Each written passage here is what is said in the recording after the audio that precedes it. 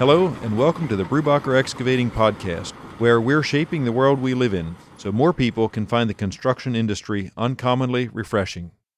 So with you being in the industry and having a lot of knowledge and like you said, the amount of years you've been in the industry, but also the different countries you have worked in and all the businesses that you have either mentored or been on the boards or been involved with, was there one key factor to the successful businesses that you saw in all of them?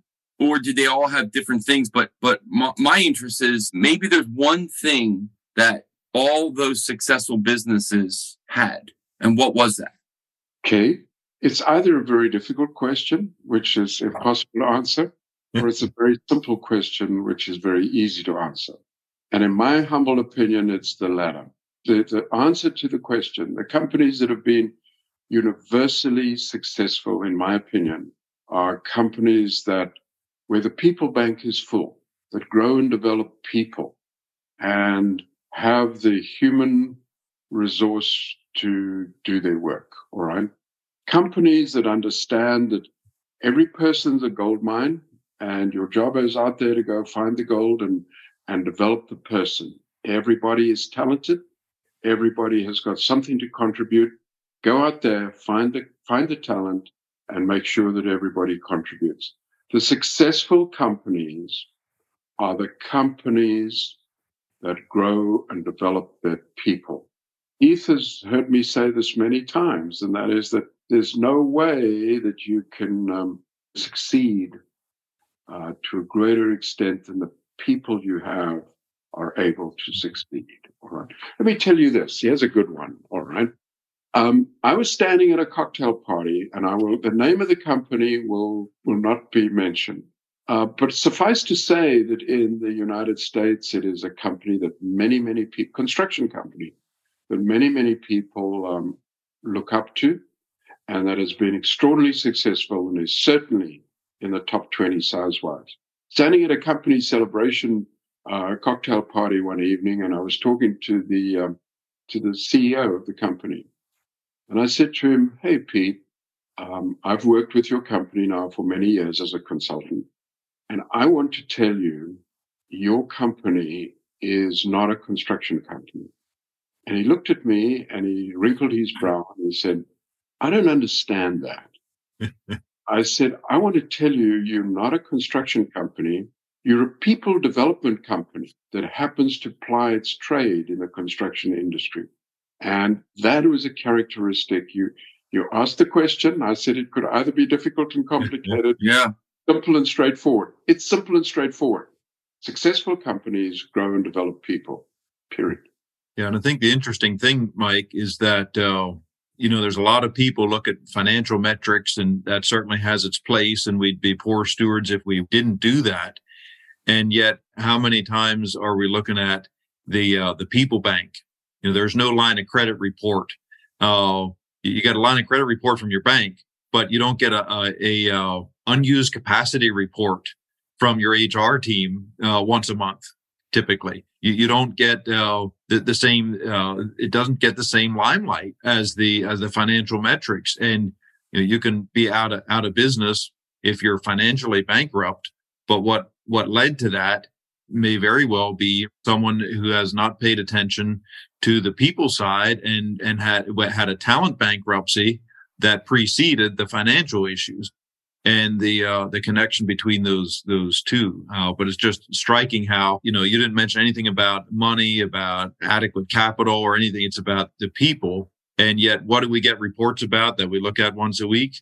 Typically, in most businesses, it's the report that shows your unused line of credit, not your untapped talent and what you're doing to develop them.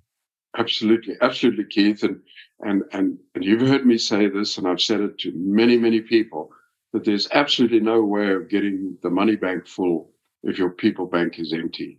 And it's the people bank. It's the capacity and the ability of the people bank that causes the money bank to be full, all right? Because you can buy materials and you can buy equipment and you can acquire all those sorts of things. But the people bank is the thing that you personally build. And again, you heard me say this, is that it takes a long time for an oak tree to grow from an oak acorn. And developing people is not an overnight operation. It's a long-term, steady operation. Now, let's take our acorn and oak tree metaphor one step further. It takes a long time to grow an oak tree from an acorn, but you sure can chop an oak tree down pretty damn quickly. And so, again, a thing that we need to realize about the people bank is it must be diligently kept full, because it can't be topped up at a moment's notice. All right. And so it's the diligent work on the people bank. And again, I say that, that the time you and I have spent together has been, from this point of view, for me, very, very rewarding, because it's a message that has gotten through, and it's an ethic that we've shared over many, many years. Well, thank you. And it's an ongoing effort. It is a place that you never arrive. We're certainly working diligently. In fact, as we're talking, I'm thinking about some things that I need to say and discuss in a meeting I'm going to be heading into shortly. So it's a great reminder, and it really is a journey and an adventure. And I think the other irony, Mike, is that in this desire to keep the people bank full and to welcome new people into a company in construction or into an industry, we tend to focus on what you're going to do. And there's value in that. I heard you mention things like building tangible things that people see and value, doing things with my hands, see the product of your work, get to work outdoors, work as a small team, projects that are accomplished and the outcomes are visible. It's not ambiguous. Did we either accomplished it or it's not? The curve is there or it's not. The pipe is in and water's flowing through it or it's not. And there's a lot of variability. And I think, I don't know, we talk a lot about that in the recruiting process to help people self-select in or out more effectively. And I'm just curious if there's other things that you would add to that, keeping the people bank full. Are there other things where you see companies are missing the mark, talking about this over here, when the real focus is that determined success is somewhere off to the right of that?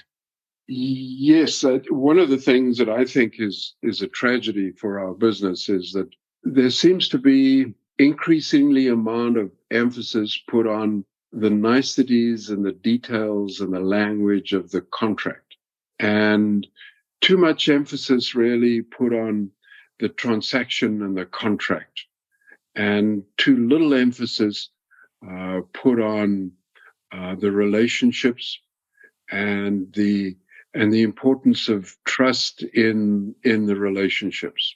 All right. Now, I think that's also a sign of the times. And here's an old guy talking about the good old days when we were all friends, right?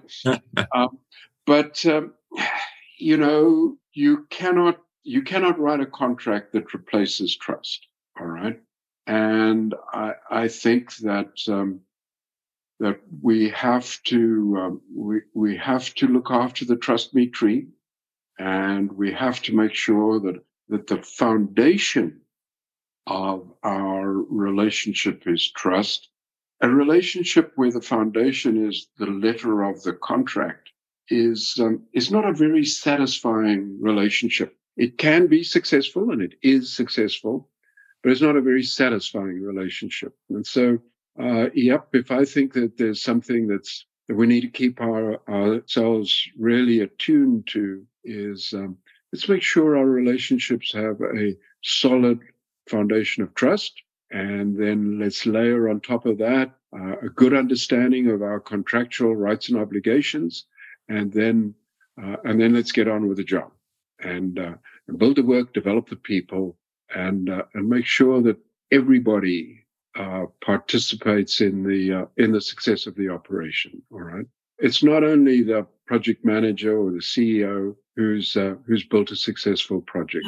Everybody that's been part of building that successful project. Whether you're a laborer, whether you're a surveyor, whether you're an operator, whether you're a pipe layer, it's your project. And you can drive past that project and tell your children, I built that manhole. See that manhole over there?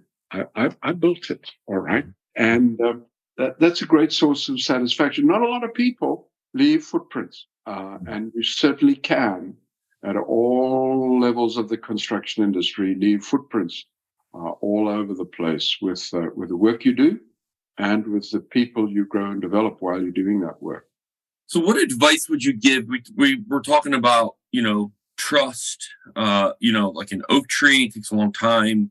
And you said, if you cut it down, it can be, sometimes projects don't go the way that we think they're going to go. So what advice would you give somebody if they're going through a tough time or it didn't go the way they thought it was going to go? What would you say to them? Gee whiz, yeah.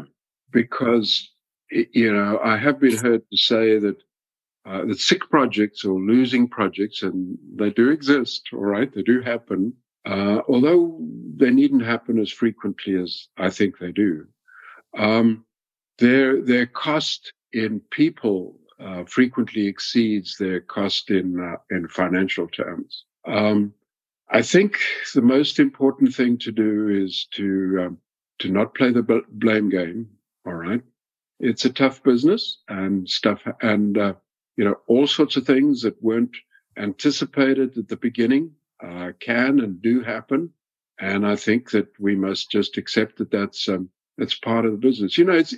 It's kind of, he has a good metaphor for what I've just said, and that is, I get really in a knot. And a couple of days ago, I plus minus torpedoed a dinner party where somebody around the dinner party was blaming the airline industry for all the delays we've experienced the last little while. And I said, it's impossible to fly an airplane when it's snowing. All right. And nothing's achieved by beating up on the airline industry because the runways are snowed in. Nothing's achieved by beating up on the airline industry because they don't want to take off in an airplane that's got an inch of ice on the wings.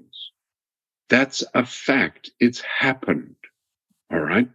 Now, nothing's achieved by beating up on the airline industry under those conditions. And when you've had a job where the ball has bounced badly and things have not been as envisaged, don't beat up on the people. Okay. There are many delays which are not weather problems, and I'm not condoning those in any way. If the flight's delayed because it's snowing, don't write to the chief executive of the airline. Okay. It's the wrong thing to do. He's battling as hard as he can. And if the ball bounces badly on a job, all right, don't beat up on the project team. All right. If you believe in and you've properly developed and grown the project team, they're doing their level best to get it right. Okay. And so, yeah, I don't quite know where we started before we started speaking about airplane delays and snow. But I think we started by saying that it's very destructive to beat up on your people, period. And it's very destructive to beat up on your people when they are not the problem. And if you grow and develop your people correctly, your people should not be the problem. Well, and I think in addition to that, Mike, it's very wise words that you've shared. In addition to that, I would add that well-developed people of good character will also be self-reflective, and they'll voluntarily evaluate, there's a couple things I could have done differently. And they'll share those not only with their person they report to, but with others on the team for the good of the team, rather than brush it under the rug and hope nobody notices. That was embarrassing. And I think it really does come back to character and the ability to self-reflect and learn, and back to where we started around that passion to do my best, even when things went differently than planned, to recognize that my identity is not in my work, and therefore I can hold it out, look at it, evaluate it. And if there's something that went differently than planned, I could have handled differently. Can I be humble enough to show up to class and learn after we've now paid the tuition? Mm-hmm. And I think it really does come back to character, and people that have that passion for the industry, build tangible things, have an influence in the lives of others, and have a commitment to grow and develop their character. There is plenty of opportunity in the construction world to do those things. And if you're not finding that at the company that you're involved in and listening to this podcast, then maybe you're not in the wrong industry. Maybe you're at the wrong company. but those things are certainly available and should be sought after in this industry because it's what has made it great and what will continue to do so into the future. And, for me, and like I said, I've joined in this, hey, it's hard finding great people and enough people and all of that. And, I think we've got to really do a better job at playing the fiddle we've got. There's a lot of great opportunities. And you've just outlined a nice list of things that if that's attractive to folks, the construction industry offers a lot of opportunity.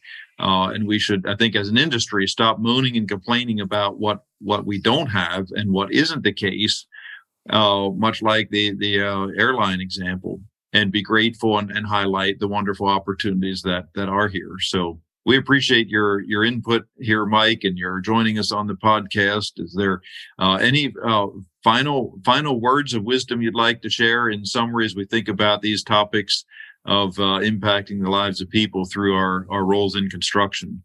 Well, Keith, final words. And perhaps, there's nothing we do to a greater extent than teach and learn. I think we teach constantly and we learn constantly.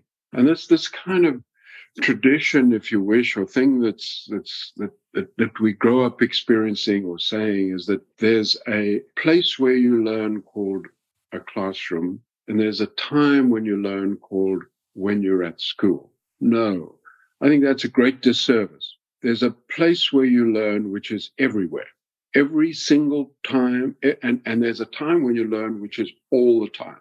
Every interaction you have with someone is an opportunity to teach and learn. And there's only one thing you do constantly. Well, you breathe and you live and you do all those good things, but you're teaching and learning constantly. And I think that's the fun of life. The fun of life is to constantly learn from others and constantly seek to contribute to others' learning. All right.